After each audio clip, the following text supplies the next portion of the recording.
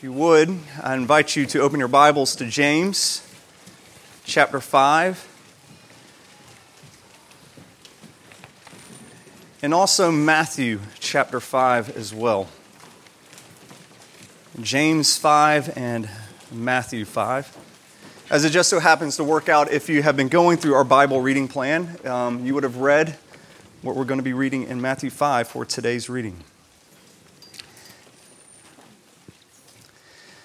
Begin reading in James 5, verse 12. But above all, my brothers, do not swear, either by heaven or by earth or by any oath, but let your yes be yes and your no be no, so that you may not fall under condemnation. Now Matthew 5:33.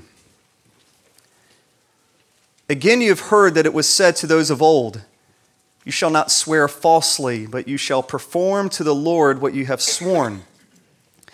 But I say to you, do not take an oath at all, either by heaven, for it is the throne of God, or by earth, for it is his footstool, or by Jerusalem, for it is the city of the great king.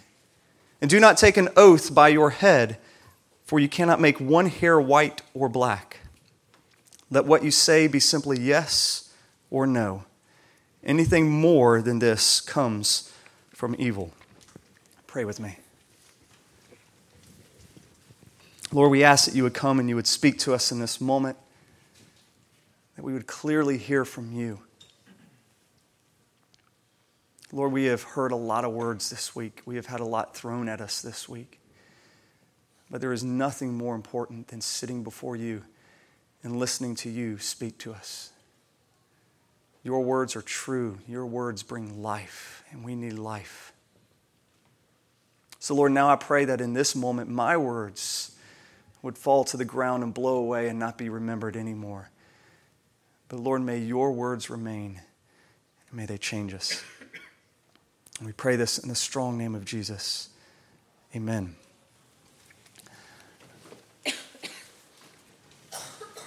Just a few years back earlier from writing this letter, James had a very vivid experience, something that I'm sure he did not wish to repeat or something he would not have liked to witness again. But he was gathered with the apostles and a couple from the church came before him. And the couple gave a very generous gift to the church, laid it at the apostles' feet, and Peter asked the husband, is this all the money that you got from selling the property? Because that is what Ananias, the husband, had said. Yes, this is everything that we got, and it is all to the church. And James got to witness Ananias fall to the floor and drop dead in a moment. And then he got to witness his wife come in. And Peter asked the same thing. He said, is this the amount you sold the property for? And is this everything you've given to the church? And she said, yes. He said, the very feet who dragged your husband outside of this door are about to drag yours. And she dropped dead and was dragged out of the room. I'm sure that forever was etched in James's mind, of the importance of telling the truth in the community of God. What's so interesting about that story is that there were a lot worse sins done in the Bible. A lot worse sins that the New Testament church was doing. And in Corinth alone, you have people getting drunk at communion. You have somebody is sleeping with his father's wife. You have people eating food that has been sacrificed to idols. You have lots of sin in the church, but nobody is ever struck dead from those sins. It's just here, when two church members give a generous gift and they lie about it, they are struck dead. And James is thinking from that moment, he's like, truth in the church is essential. For the community of God to really be the community of God, we can't hold back from one another. We have to speak truth to one another. Otherwise, it destroys the very fabric of who we are. And up to that point in the church, Jesus' prayer in John 17 was being fulfilled, that the church was being one. Then he had Ananias and Sapphira come and shatter that with a lie. And now James is coming to this point in his letter, and he is saying, hey, before I'm about to wrap up this letter, I need to tell you something. Do not lie. He begins this section by saying, above all, my brothers, do not swear. Now, most commentators here are going to tell you that he's not saying that this truth I'm about to tell you is more important than all the others. This is a way of saying kind of one final thing, or before I forget, let me remind you of this. And so before he closes his letter in James, he wants to make sure he talks about the integrity of God's people. And you might think that he's exaggerating in his letter when he writes that we have to tell the truth or we're going to fall under condemnation. But he's not. For one, he has seen instant judgment. But also he's just realizing this is how the community of God that really believes Jesus is the Messiah and he is our King, this is how we are to live. Now, lying has been around, since the dawn of time. We've seen a whole lot of it in this past election season. Thank goodness it is over. Fair share of lies on both parties. I find it interesting that in every year during election season, it's always about the economy. Each candidate is always talking about the economy, and they're kind of bending facts to tell how they're the ones who can really get the economy going. What I find interesting, actually, is the word economy, because most people don't know where that word comes from. The word economy was actually first used in the monasteries way back in the Middle Ages. It was used by monks to describe someone who handled their household well. It was used to describe people who had family devotions. And so this is how the Reformers used the word. This is how the Puritans would later use the word. A man who had good economics was somebody who prayed with his children, prayed with his wife, taught them to love and to fear the Lord, managed his household well. And that became later, that's the kind of person you can do business with. That's the kind of person you can trust. That's the person when they shake your hand and they say, I'm going to do this, you knew that their yes would be yes and their no would be no.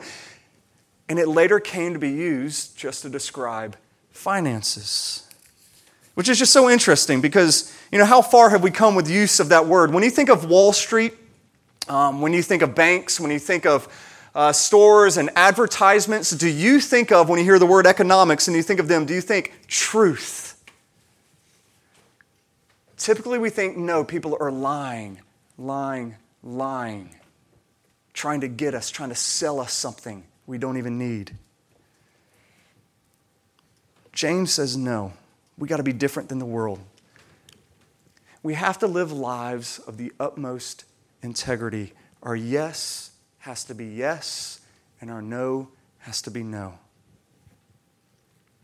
Now, when James tells us that we are not to swear either by heaven or by earth, but to let our yes be yes and our no be no, he's really summarizing what Jesus had said at the Sermon on the Mount, what we just read in Matthew 5.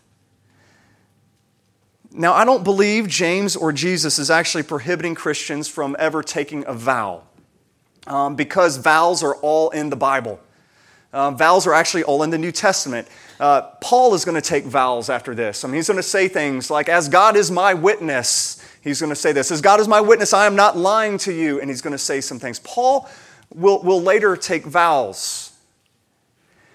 And in the Old Testament, the people of God were actually commanded to take vows. In Deuteronomy 10, the Lord tells the people that you must swear by my name that you will hold fast to me. And so I don't think James or Jesus here is speaking against all vows. But what they are addressing is something that was happening during this time, during the New Testament, in which the biblical teaching of taking vows or oaths was being greatly abused. For instance, a lot of oaths were binding and a lot of oaths were seen as not being binding. So if you swore by, I swear by my mother's life that I'm telling you the truth, that actually wasn't that binding. But if you swore by my mother's life on the name of the Lord, that could be considered a little more binding. And actually, there's a whole huge section in the Mishnah, which was the teachings to the Jews at this time, that dealt with what oaths were binding and what oaths were not binding, depending on what you happen to swear by. And usually it resulted in this: the closer you came to swearing on the temple and the inner parts within the temple, the more binding your oath was. So if you just swore by Jerusalem that I'm telling you the truth, people are like, yeah, whatever, you're probably lying. If you say, well, I swear by the temple gates, maybe. Well, I swear by the temple itself. All right, we're batting 500 here. I'm not sure, And it's like, I swear by the altar. Possibly telling the truth. But as you got closer and closer and closer, that is what's considered a more binding oath. And so Jesus alludes to this later in Matthew 23, when he says to the scribes and Pharisees, "Woe to you, blind guides who say, if anyone swears by the temple, it's nothing. But if anybody swears by the gold of the temple, he's bound by such an oath. You blind fools, for which is greater, the gold or the temple that made the gold sacred? And you say, if anyone swears by the altar, it is nothing. But if he swears by the gift that's on top of the altar, then he's bound by his oath. You blind men, for which is greater, the gift or the altar that makes the gift sacred? So whoever swears by the altar swears by it and by everything on it. Whoever swears by the temple swears by it and by him who dwells in it. And whoever swears by heaven swears by the throne of God and by him who sits upon it." Jesus is saying here, hey, there's no degrees of truthfulness depending on what you swear on or what you don't swear on, because God's in all of this. All right? This is the same thing he is saying in chapter 5. Look closely at those words in Matthew 5. Look at verse 34. "But I say to you, do not take an oath at all, either by heaven, for it is the throne of God, or by earth, for it is his footstool, or by Jerusalem, for it is the city of the great king." He's saying, listen, there's no difference. If you swear by Jerusalem, or you swear by heaven, or you swear by earth, because God's present in all of those places. He's everywhere. He's just as present in Jerusalem, just the outside of the city, as he is in the inner temple, as he is on the altar, as he is in Galilee. He is present everywhere. And then in verse 36, he says, don't even swear by your own head, because he says, you know what? You're not even in control of your own life. It's not your life to take or to lose. You can't even change your hair color. God's sovereign over your own life. So don't swear by your own head. Don't swear by different objects, because realize God is everywhere. It is just as binding no matter what you swear on. So I don't believe that James or Jesus is saying that if you were dragged into court and they gave you a Bible and you're to swear on it, to tell the truth and nothing but the truth, that you're not supposed to do that. What they are saying is it should make no difference if you put your hand on the Bible and swore or not. Because your yes should always be yes. Your no should always be no, because you're always in the presence of God. You're always taking an oath. Most of the oaths that we tend to take are usually because there is a lack of truthfulness in our lives. Maybe some of you say this or slip into saying this at times. You're like, now I'm telling you the truth about this. And then you say something. Now this is the honest to God truth. And then you speak. And the moment we as Christians say that, what we're saying is, hey, I want you to know everything else I say is suspect. That I have different levels of truth. But really my whole life should fall under suspicion. So we don't need to say things like, on my mother's grave, I promise you, or make pinky promises, or cross my heart, hope to die, stick a noodle in my eye. Really, it should not matter. We speak truth at all times. Now, I'll say before I was studying through this text, I thought I was really good at telling the truth. It's something I prided myself on so foolishly. I can remember my dad sitting me down when I was a small boy, and we had this heart-to-heart talk. And he said, Joel, you're going to do some stupid things as you get older. You're going to make some mistakes. You're going to disobey me. And when you do those things, you'll be punished. We're going to deal with them. And he said, look at me. He goes, one thing, though, you will never, ever do. You will never lie to me. Ever. He said, I'm not saying if you tell me the truth, you're not going to get in trouble. You very well might get in trouble, but you will never lie to me. And I remember him saying that, and I was scared to death. And I can't ever remember a time of lying to my dad. Even if it meant I knew I was going to get in horrific trouble. He was like this one person, I can't lie to my father. And so I had thought, that I was doing pretty well in the whole telling truth department until I really started digging in. And I started realizing how untruthful at times I can be. Here's some common things that I think maybe a lot of us struggle with, things that we lie about. For starters, at church, we say yes to many things. That's what the word amen means. All right? Amen simply means let it be, or we agree, or yes. And so when we cry out amen, which most of you don't have to worry about, I think you're all kind of like, the silent inward cry. Feel free if you ever want to let out the outward cry. But if you cry out amen, like to a truth you hear in a sermon, or to a scripture read, or to something that's declared in a song, and then you leave the doors and you go home, is that truth still a yes to you? Or is it now a no? So, when you say things like, amen, God, you are all that I need. I don't need anything else other than you. And you're like, yes, your soul is fired up saying yes. And then you go home. Is it still a yes? Or do you begin needing so many other things? Has your yes turned to a no? When you say, yes, Lord, you have forgiven me of my sins. I'm a child of yours. Does that turn into no when you get home, when you all of a sudden become overcome by guilt and by shame? Or when you say, yes, God, you're sovereign. You are good over everything. Does it turn to no when a tragedy hits and you forget it all? What happens to your amens that are here in public? What happens to them when you get in private? Do they turn into a no? Are you a different person on the internet than you are in person?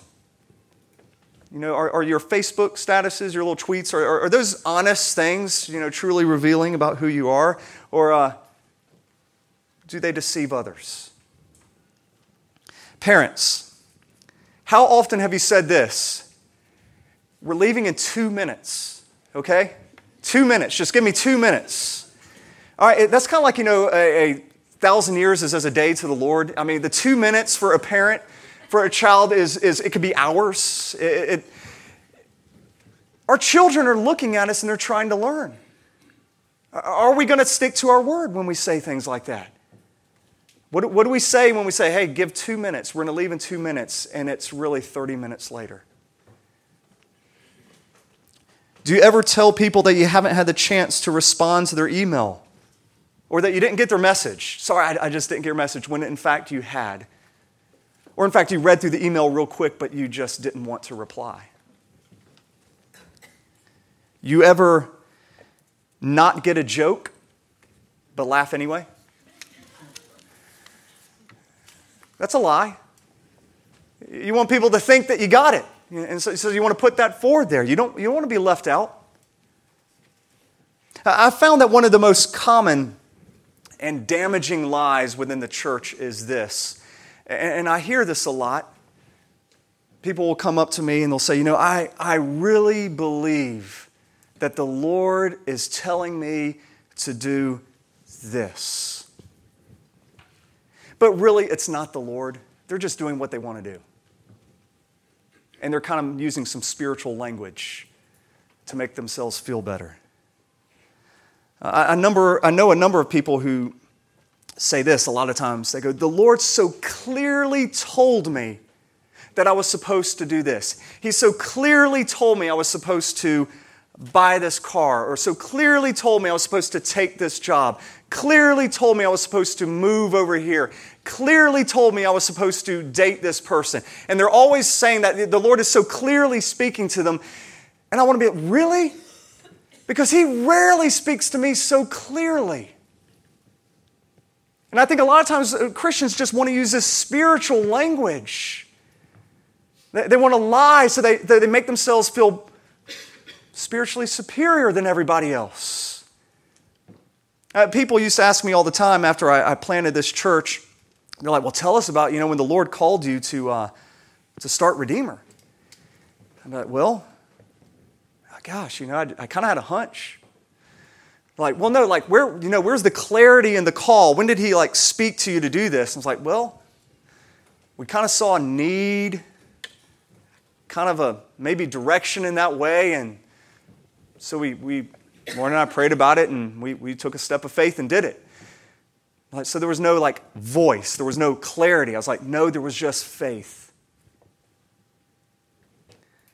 And I think when we consistently tell people how clearly we're always hearing the Lord, what we're doing is we're damaging their faith so much because they might not be hearing clearly. Now, we can at times hear clearly from the Lord. You see that in the New Testament. There might be a time where we're in a worship service, and God says, hey, set aside Paul, Barnabas. You're sending them on the mission field. And we're like, got it, clear as day.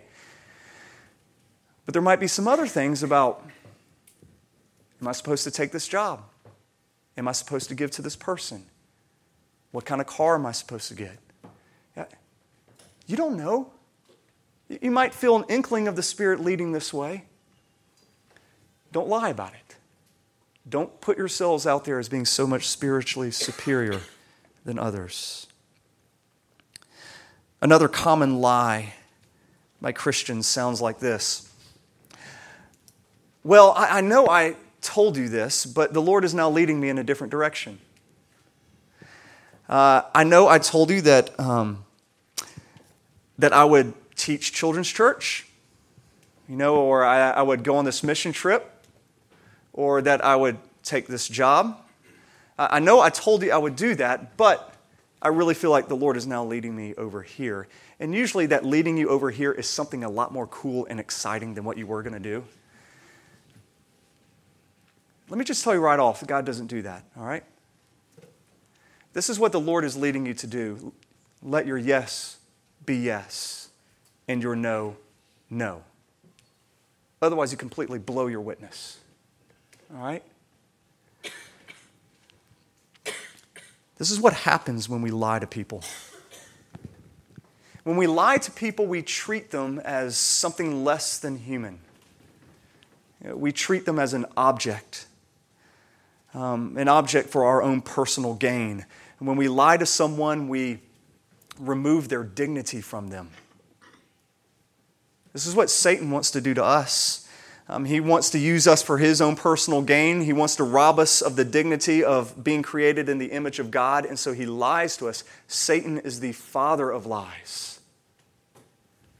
So anytime we say things like, the Lord wants me to do this, when actually we have said we're going to do this, we're not resembling our Heavenly Father. We're resembling the father of lies. It blows our witness. I could give more examples, but y'all are looking really depressed, all right? So we'll move on.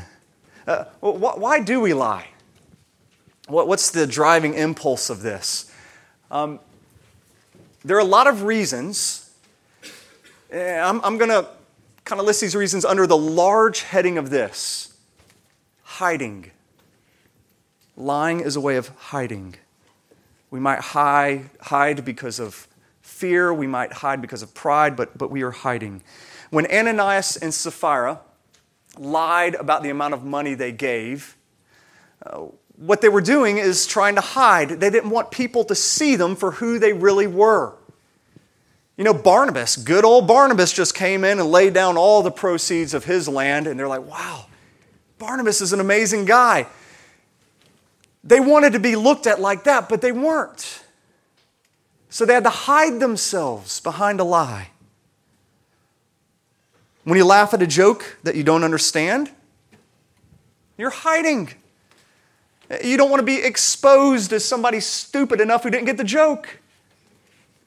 So you hide behind a lie.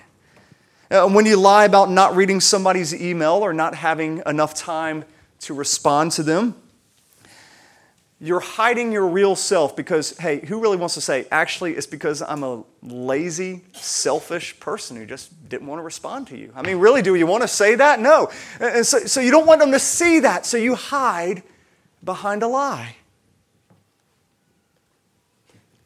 Lying is nothing more than fig leaves.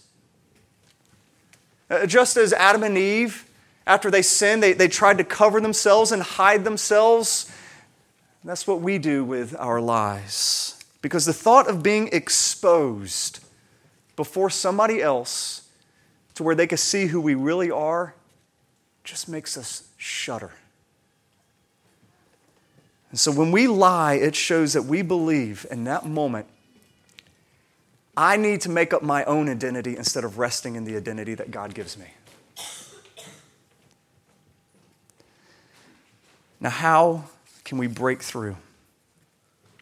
Jesus gives us a hint of this in Matthew 5.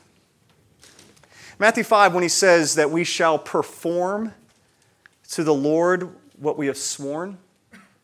It's an interesting phrase, perform to the Lord what you have sworn.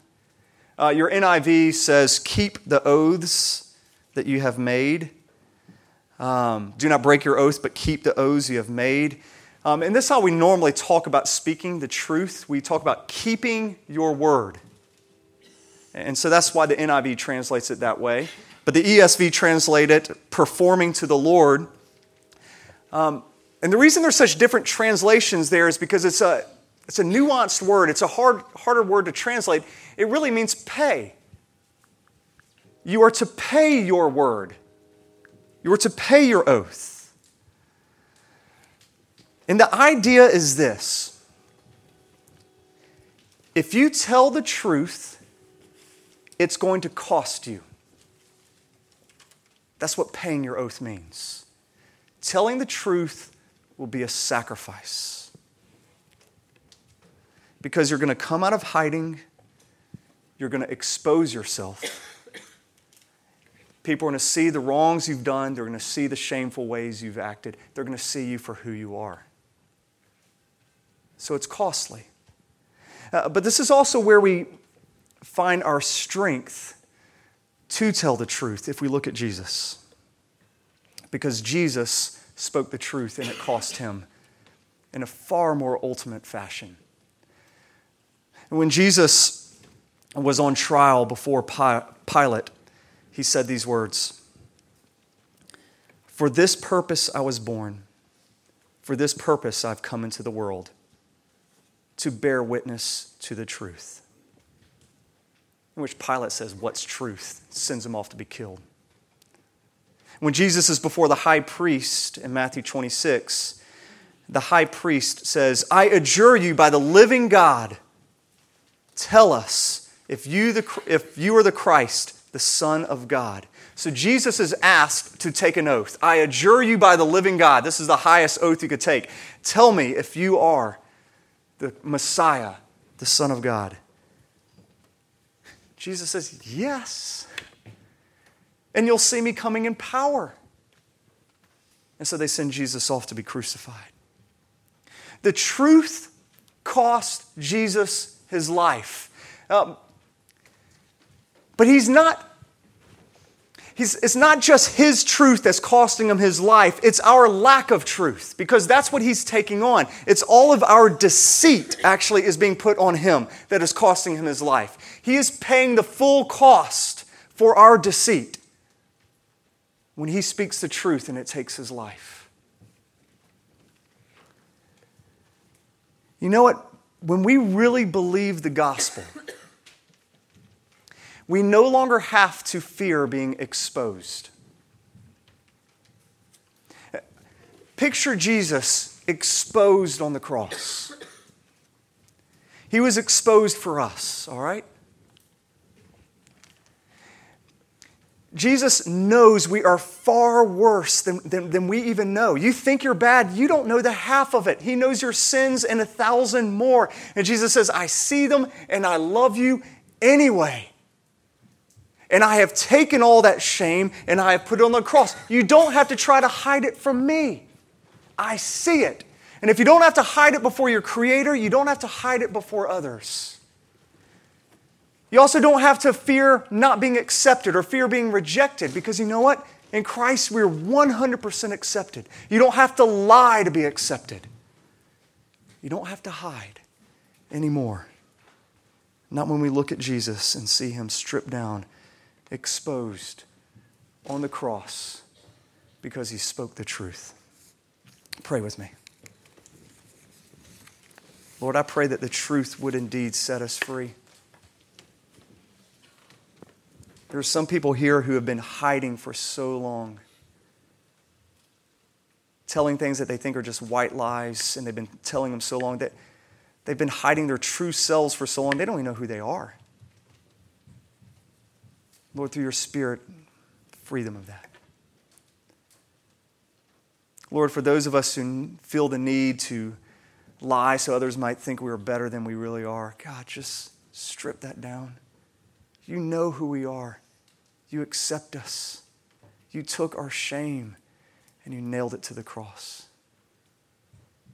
May our identity rest in that. God, make us a truthful people because you are a truthful God. And may the way that we just speak truth to one another be a reflection of you in this world. And we pray this in the name of Jesus. Amen.